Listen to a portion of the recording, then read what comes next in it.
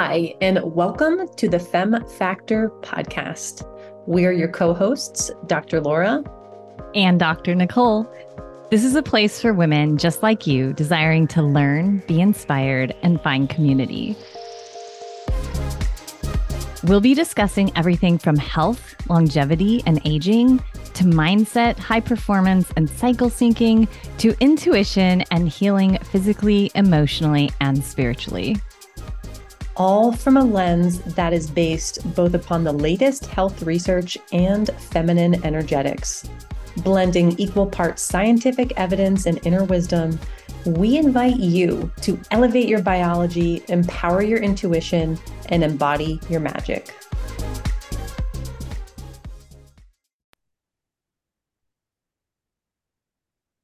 Welcome back to the Femme Factor podcast. Laura and I are so excited to have our next guest, Susanne Goldstein. She is the founder of DAREHuman. She has been a Hollywood movie producer. She has gotten degrees in engineering and in art. She's been a consultant for 30 years and now is an online coach, which I feel like, Susanne, that just doesn't do you justice. And so I'm sure you're going to take us through this beautiful journey of how you've gotten to where you are. And we are just so excited to have you here with us today. Well, thank you so much for inviting me. I'm thrilled to be here. I love you guys so much, and I'm happy to be part of this conversation. So, I have an interesting story. I like to say that somehow I was born with both sides of my brain working. So I did get a degree in mechanical engineering and a degree in theater and film.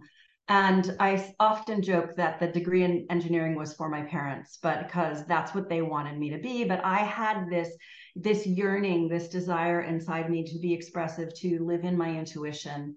And to be creative. It felt to me like this is the best way that we were going to solve problems in the world. And my whole life has been dedicated to making the world a better place. And I don't know why I was born with that as my purpose, but it definitely is my purpose. And every time I wander off of it as a purpose, things don't go as well. And then when I stay on that purpose, things in my life are full of abundance and glory and fun. And so, I wasn't always this person. And I think with all women in their journeys, part of the beauty of the unfoldment of being a woman is that blossoming, that discovery of self. And so part of my story, was 20 something years ago. I remember I was walking down the main shopping area here in Boston, and I saw this woman across the street from me.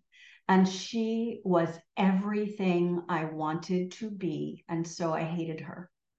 I was not emotionally mature enough at the time to not hate her for being exactly who I wanted to be.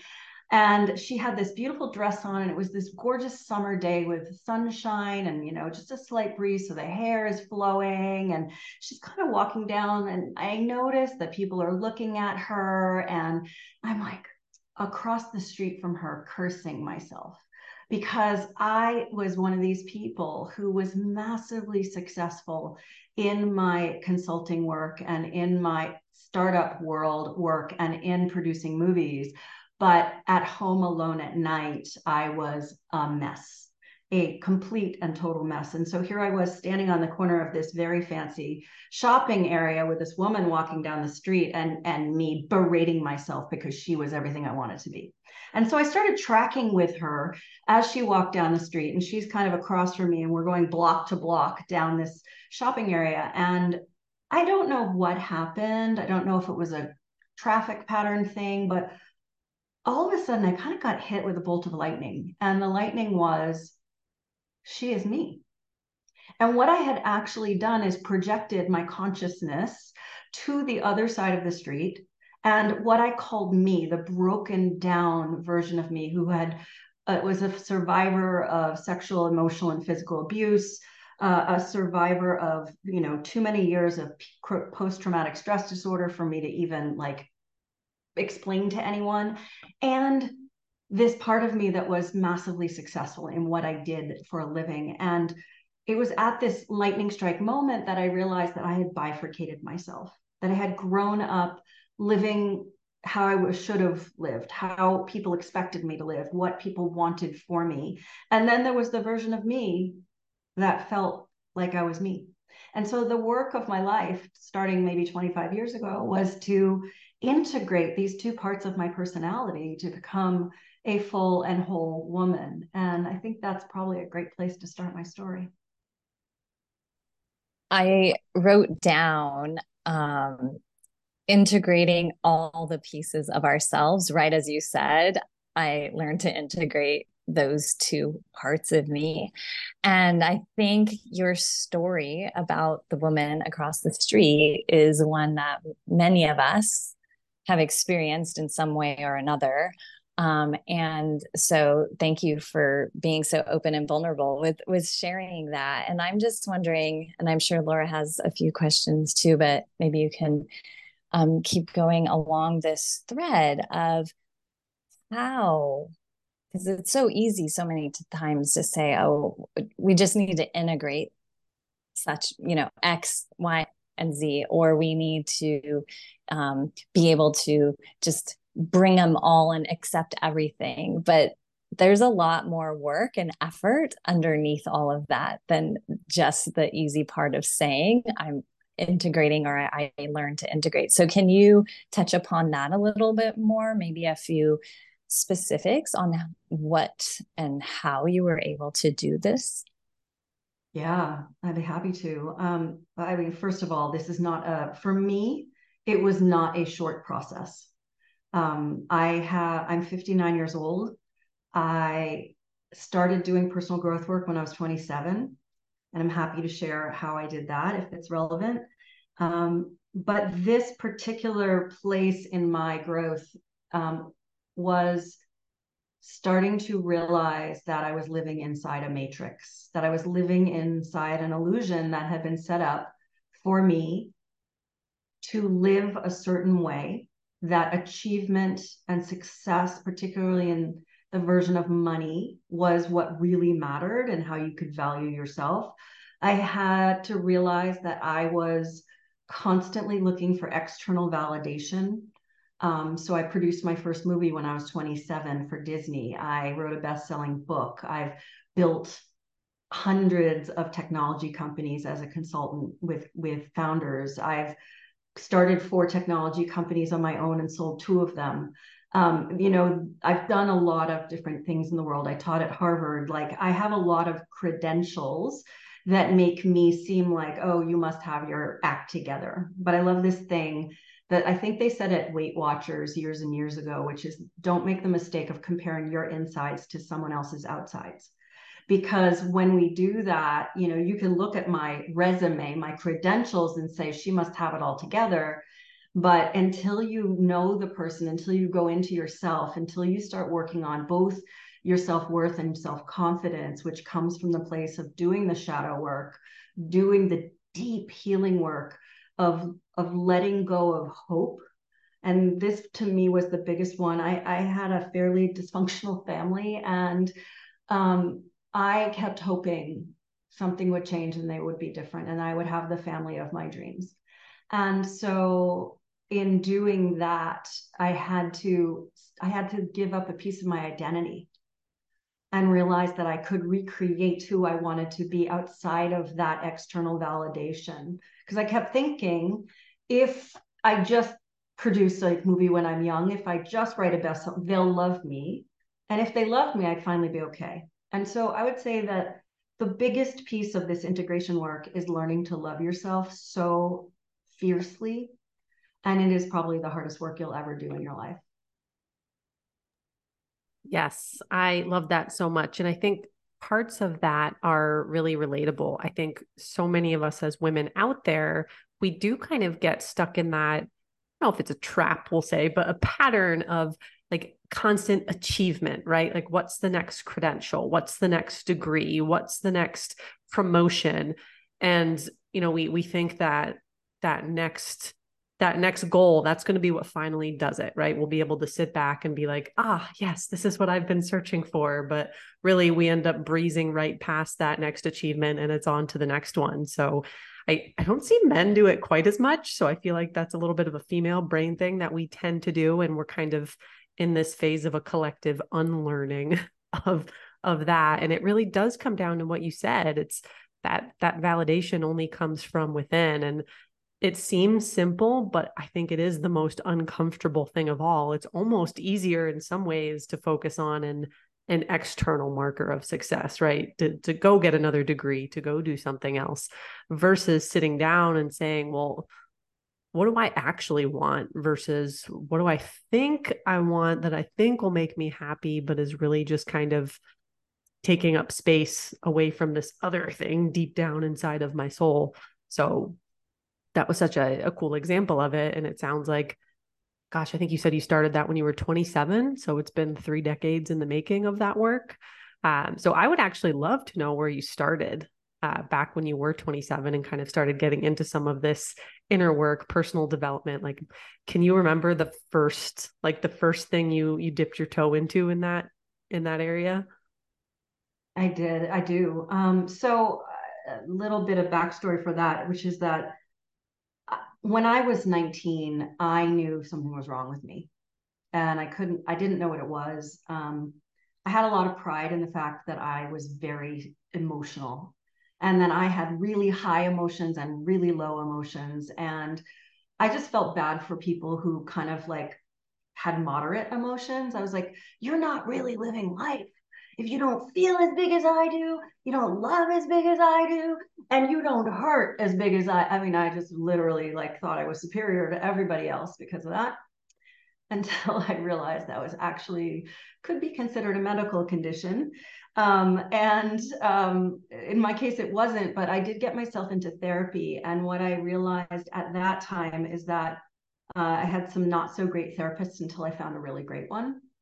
And that great therapist worked with me after a very traumatic breakup of an engagement that I had. And the trauma centers in my brain opened up. And I remember a huge chunk of my childhood that I had blocked out. And it had to do with abuse. And I knew at that point that I needed to figure out how to work on me, and the therapy wasn't getting me there.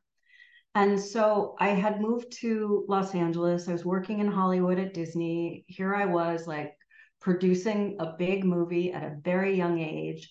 And I was like becoming them. And what I mean by that is that in Hollywood in the 1980s and early 90s, it was very high flying. It was very ego driven and it was very mean. And you can read stories of those times, but it was kind of like just being in an armpit of humanity that didn't have good values in how they were going about the work. And I didn't want to become one of them. And I noticed that I was getting full of drama more so than regular. And I didn't want to be that person who cutting other people down and to make myself look better. And so I gave myself a theme on New Year's Eve of, I want to say it was 1992, something like that. And I said to myself, I'm going to give myself a year to learn to be dramatic only when drama is necessary. And for me, it was like carrying around, I don't know, like a pack of cigarettes that's unopened. And you have them there in your back pocket in the case of emergency, but you really think hard before you open it because you know you don't want to do that. And so the whole year, I gave myself to integrate this. And I'll be honest with you, the first 4 months of the year, I couldn't even remember what my theme was. And then I finally started remembering that, oh, yeah, you said you were going to only be dramatic when drama is necessary. And I discovered for myself something that I call a fork in the road, or some people call it the Y in the road. And it was this moment that I started to realize that when someone would say something to me, do something to me, that I had an opportunity to choose what I did next. And I could either choose to respond or to react. Now, back then, This was the early 90s. No one was talking about this stuff. And so I wasn't like able to read books, and there was no websites, and I had to figure this out. And I'm looking around and I'm like, is that true? Like I can actually choose? That's a thing that you can choose how you want to be. And so I started really focusing on something I call the millisecond, this tiny moment in time where you can make that choice, and learned how to expand that time.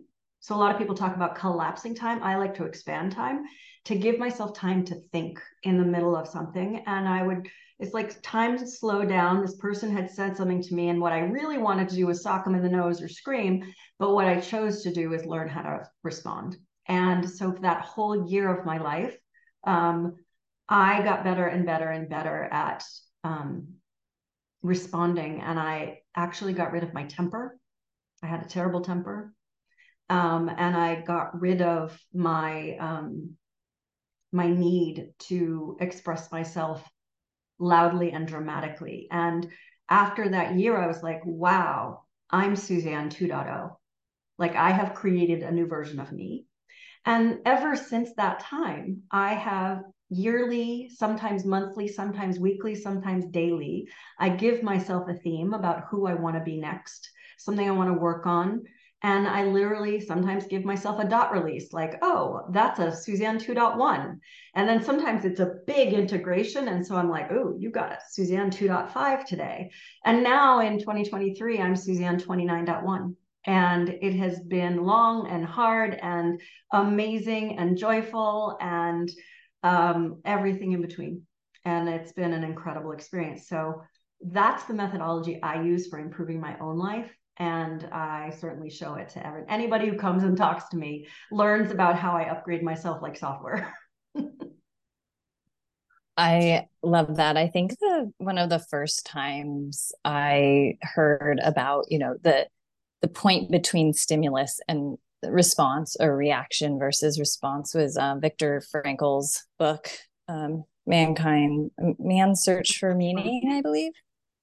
And he says, like, in between stimulus and response, there's this space. And that's really where the magic happens, or the shifts happen, or the up levels happen. And it's so hard and so difficult in the world we live in to actually be able to create those spaces. And sometimes that could be, a second, and sometimes that could be a week, figuring out, what amount of time we need. And I love that you brought up, sometimes it's right away that you get these up levels, and sometimes it takes a while, and that you bring a theme to it. Both Laura and I, if you all listening saw our faces, we were cracking up when Susanne said it took her 4 months just to remember what the theme was, because I feel like we're always like, wait a minute, what? As two Enneagram 7s, like remembering things isn't really one of our strengths. So we have to write everything down. But I love this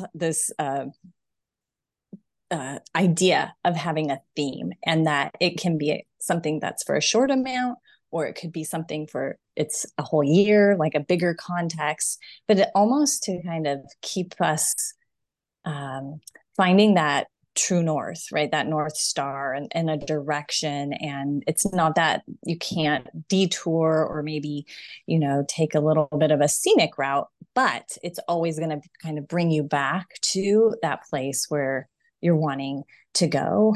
And so that brings me to want to ask a little bit more about, because this sounds a lot like strategy to me.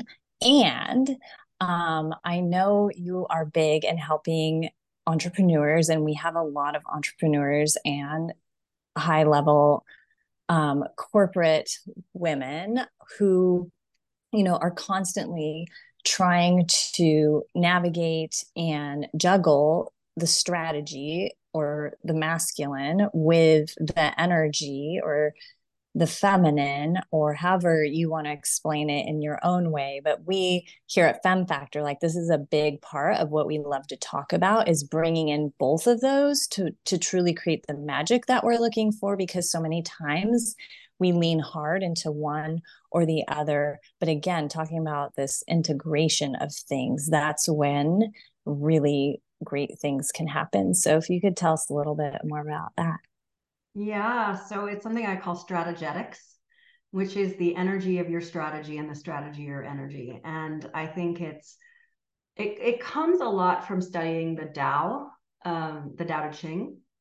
And if you think about the yin yang symbol, if you remember what it looks like, it's usually black and white. It's a circle. It's got two shapes that fit together perfectly, that kind of look like bent teardrops, and it makes a whole. We often think, oh, men are masculine and women are feminine. And now the world is waking up to the fact that men are masculine and feminine energy, and women are masculine and feminine energy, and people who are non-gender conforming, non-binary, they have masculine and feminine energy too. And the question is, how do we inside ourselves find balance? And our society was designed for men by men to benefit men so men can get ahead. And so in order for women to be successful as they started coming into the workforce in the 1960s, they had to start behaving like men, which means that women never came into the workplace being women.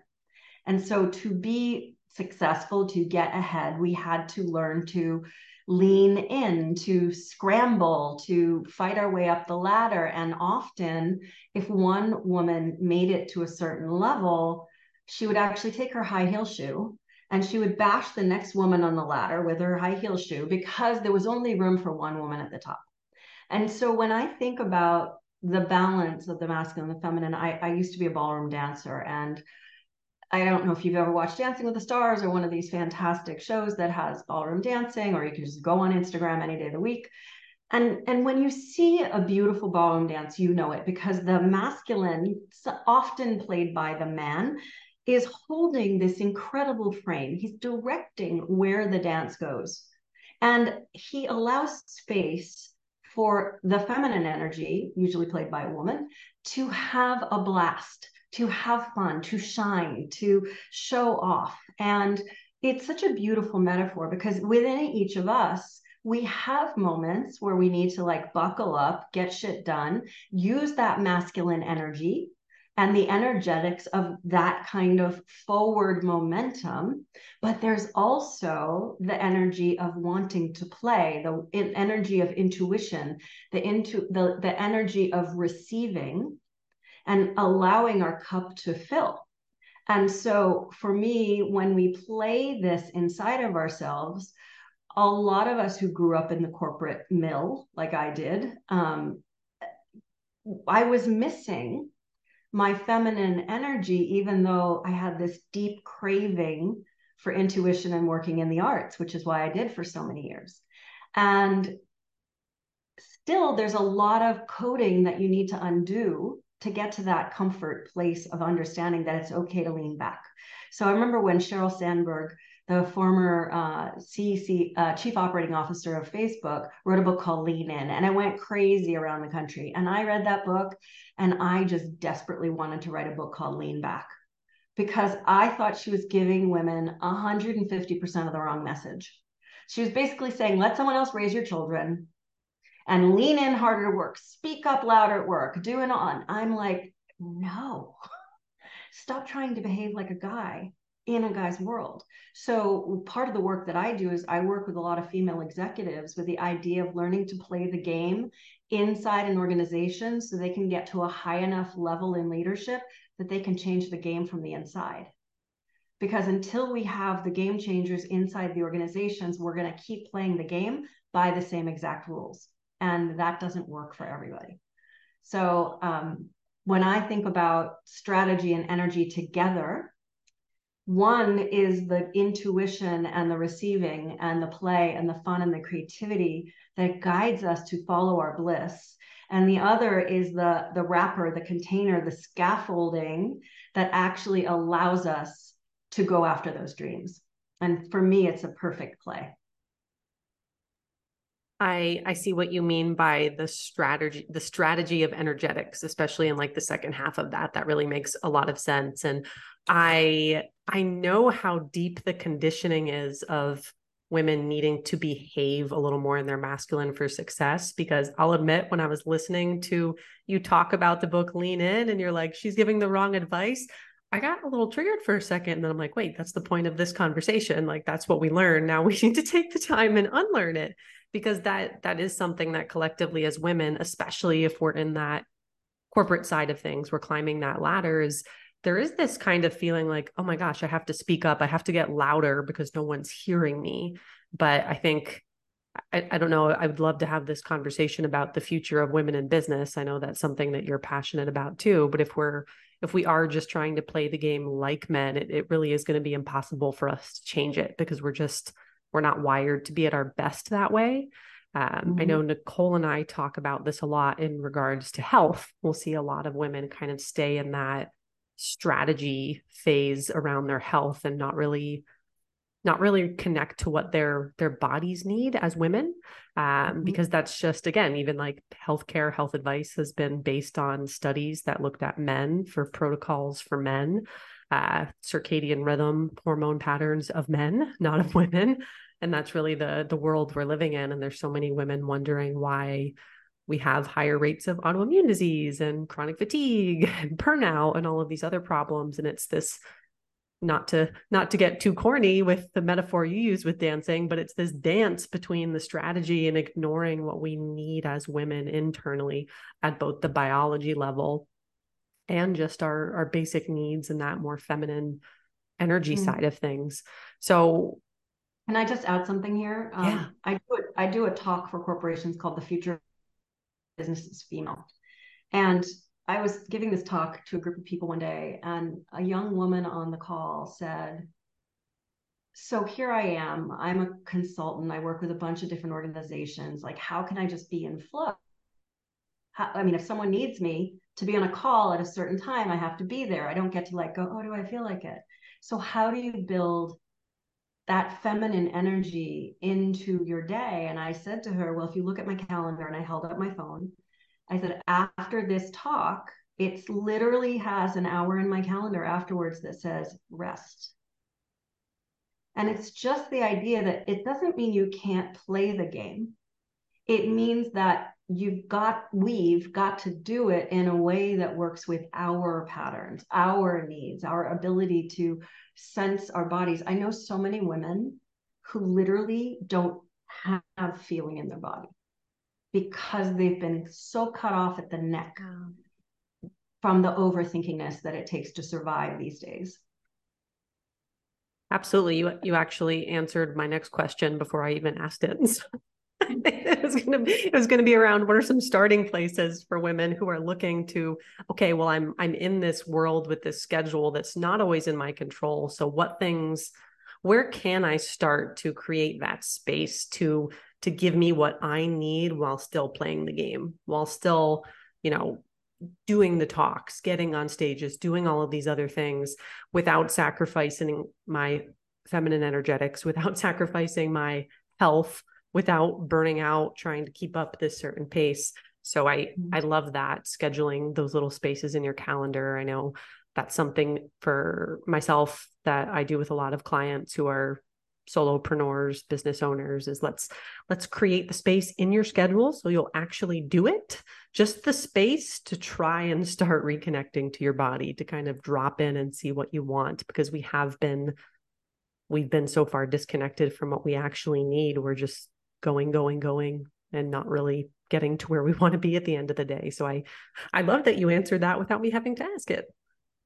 Well, and I'll add one extra piece to it, which is that most of the high-powered women I work with, and entrepreneurs who are in the startup mode, across the gamut, most people don't know how to answer the question, what do you want? They just don't know how, and because no one's ever asked them, and so they've never asked themselves.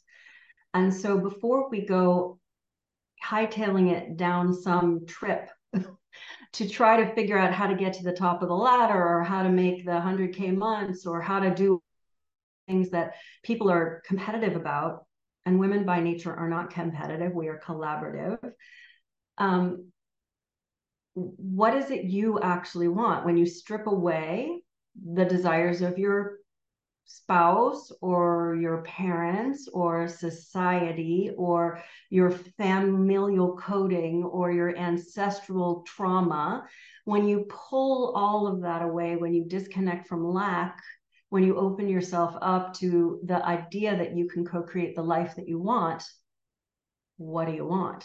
And if you can start there and the answer is, I want a life of ease and I want a life of plenty, that's a very different starting place than I just want to be wealthy because I think money's going to solve all my problems.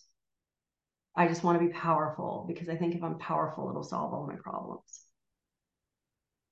Yeah, that's such a powerful question. And you're so right. When most women, well, most people in general, but especially women, they just don't know how to answer that. They also don't know how to answer, what do I need? Like, do I need to rest? Do I need to go outside? Do I need to eat something more? Do I need to eat something less? Do I need to move my body in a different way? Do I need to find a therapist? Do I need to find an acupuncturist? Like all of these things that take time and effort just to create the space to find those answers of what do I want? What do I need?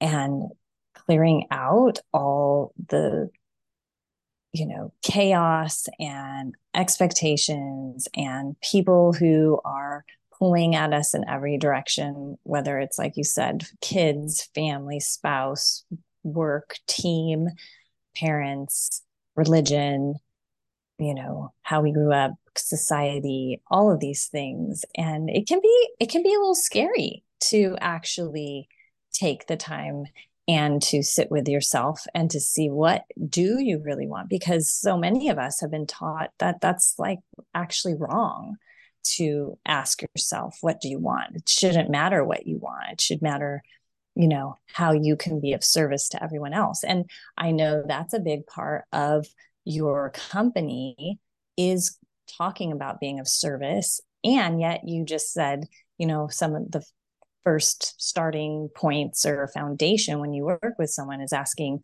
what do you want? So could you talk a little bit maybe more about how those two go together? What do you want, but also how you can be of service as well? Yeah, I love this question. So my company is called DAREHuman, and we have what we call our model of change. It's based on 4 archetypes, and they have names. They all start with A. But what they stand for is know yourself, live on purpose, get shit done and make money, and be the change you want to see in the world. And you notice how we start with know yourself, because in order to be a force for good in the world, you first have to be a force for good in your own life. And it is from that place that we can serve in a way that allows us to align with our goddess given purpose, our source energy, the thing that we were put on this planet to do. And it's really hard to hear what that is when there's a lot of noise coming at you from other places. And so in order to truly serve, to truly give, we have to understand that we get the most when we give. The receiving, and this goes back to the Tao as well, it's like you cannot receive if your cup is full. And if your cup is empty, our receiving channels are often closed because we're desperate. And so how do we find the balance of the flow that is giving in order to receive, as opposed to constantly focused on getting?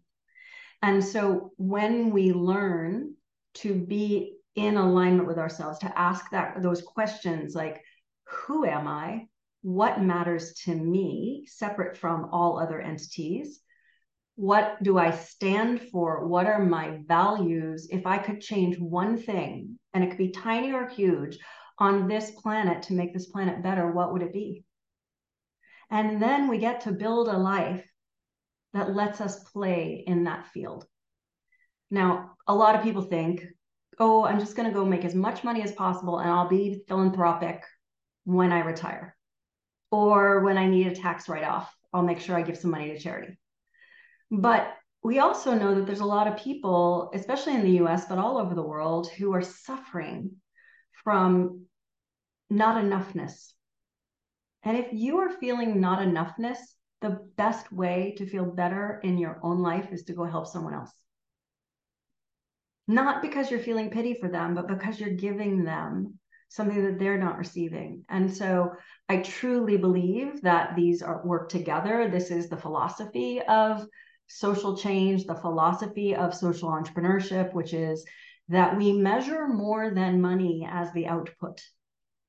And in doing that, we give and we get together.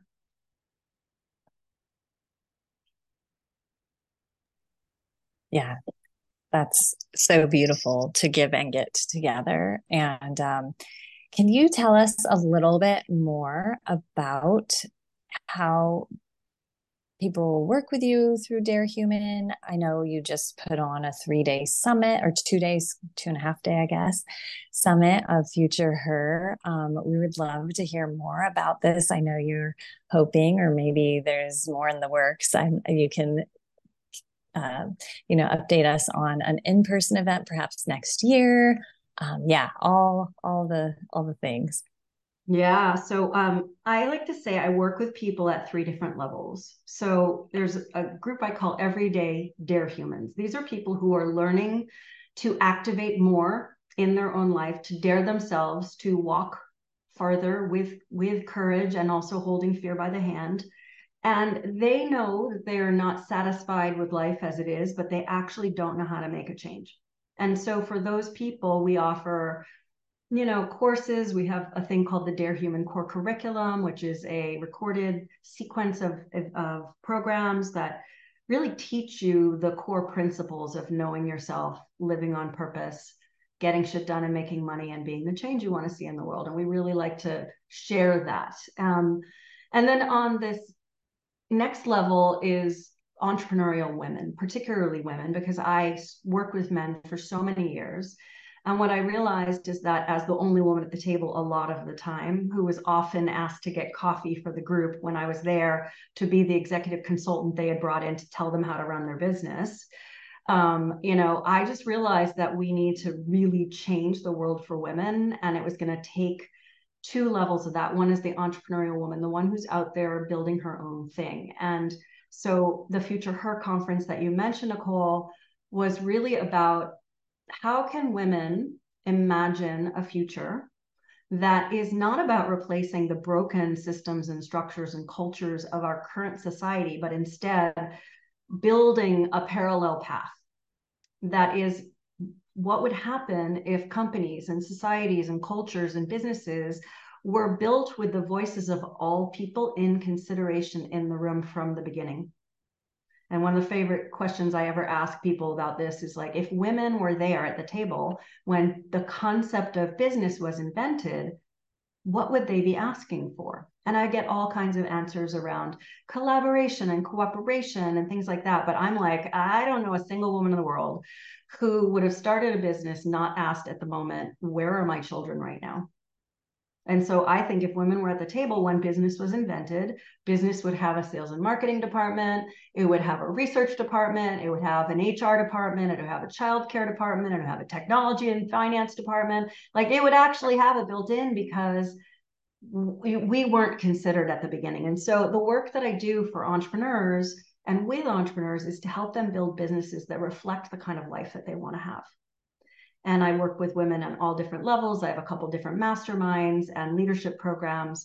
And then the last thing I really focus on is executive women and celebrity women, because I love helping women who have platforms use their platform for good.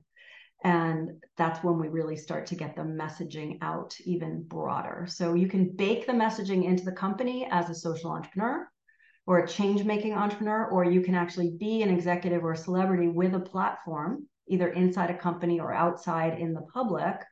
And how do you actually start activating at that level? So it's a lot of fun, and I have big dreams. And I hope I live another 120 years. Oh my gosh, me too. This is amazing. What an amazing, incredible mission. And what I love about it is what's so poignant about it is it really is, again, leveraging that female strength of collaboration. And we know this, when women feel supported, when women make more money, all of that goes right back into their communities. So it's not all about business. This has a trickle down effect into like society in general, which is really powerful. And I'm such a brain chemistry nerd that I'm listening to you talking and I'm like, this is exactly it. When we do this, we make oxytocin, we bond to each other more. Like, this is exactly how we change everything. So I can't wait to learn more about all of that and how we can get that in the hands of as many women as possible and work on this mission together. But that brings us to our last question, which is, if you could go back to a past version of you, whether it's you as a little girl, you as a teenager, you from last week, what is one piece of advice you would give her? I love this question so much. And I was actually asked to speak at a conference on this beautiful farm in Vermont. I don't know, must have been a dozen years ago or so. And it was advice for your 14-year-old self. And I thought really long about this because I was pretty messy when I was 14. And I wrote a speech called Be an Emotional Badass. And badass stood for learning how to set boundaries. That's the B. I only had 21 minutes in the speech, so it didn't have all the letters of badass. The D was learn how to be decisive. This is one of the things that I think women struggle with a lot. And I certainly struggled with it when I was 14 years old. I didn't know what I wanted. I didn't know who I was. I didn't know what made me happy. And so I couldn't be decisive about things. So I end up going with the flow and what's expected of you. The first S in badass was about self-awareness. So how do you appreciate who you are at that time and process the emotions you're going through self-awareness, by even noticing that you're having an emotion at that moment? Because most of us at age 14 don't even know. I mean, kids today are way smarter than I was when I grew up, but that's what the second S stood for. And then the first S and the second S stood for self-care. And I remember way later in life than 14, learning that self-care was not about a massage and a hairdresser and getting my nails done, that self-care was about really learning to say what was okay and not okay, and what you allowed into your space and into your life. And it's a version of boundaries, but it's not just about setting boundaries. It's about doing it because it's a self-care move. And I will say that those things, like if any 14-year-old girl learned them today, she will be a hella better shape than I was, for the next, I don't know, whatever it was, 20 years of my life till it really started to click in. Well, thank you so much for sharing that with us, Susanne. We have just loved having you on the podcast with us and can't wait to let everyone hear more about you and DAREHuman. So thank you so much. Thank you for having me. This podcast is for general information and educational purposes only. It should not be considered medical advice and/or treatment. Although we are both doctors, we are not medical doctors or your medical doctor. What has been discussed should not take the place of your personal medical professional's advice, treatment, diagnosis, or care. If you love this podcast as much as we do, please take the time to subscribe, share, rate, and review. And we'd love if you would follow us over on Instagram. Our handles are at dr.laura and at Dr. Nicole Marcioni, or you can just click on the links in our show notes.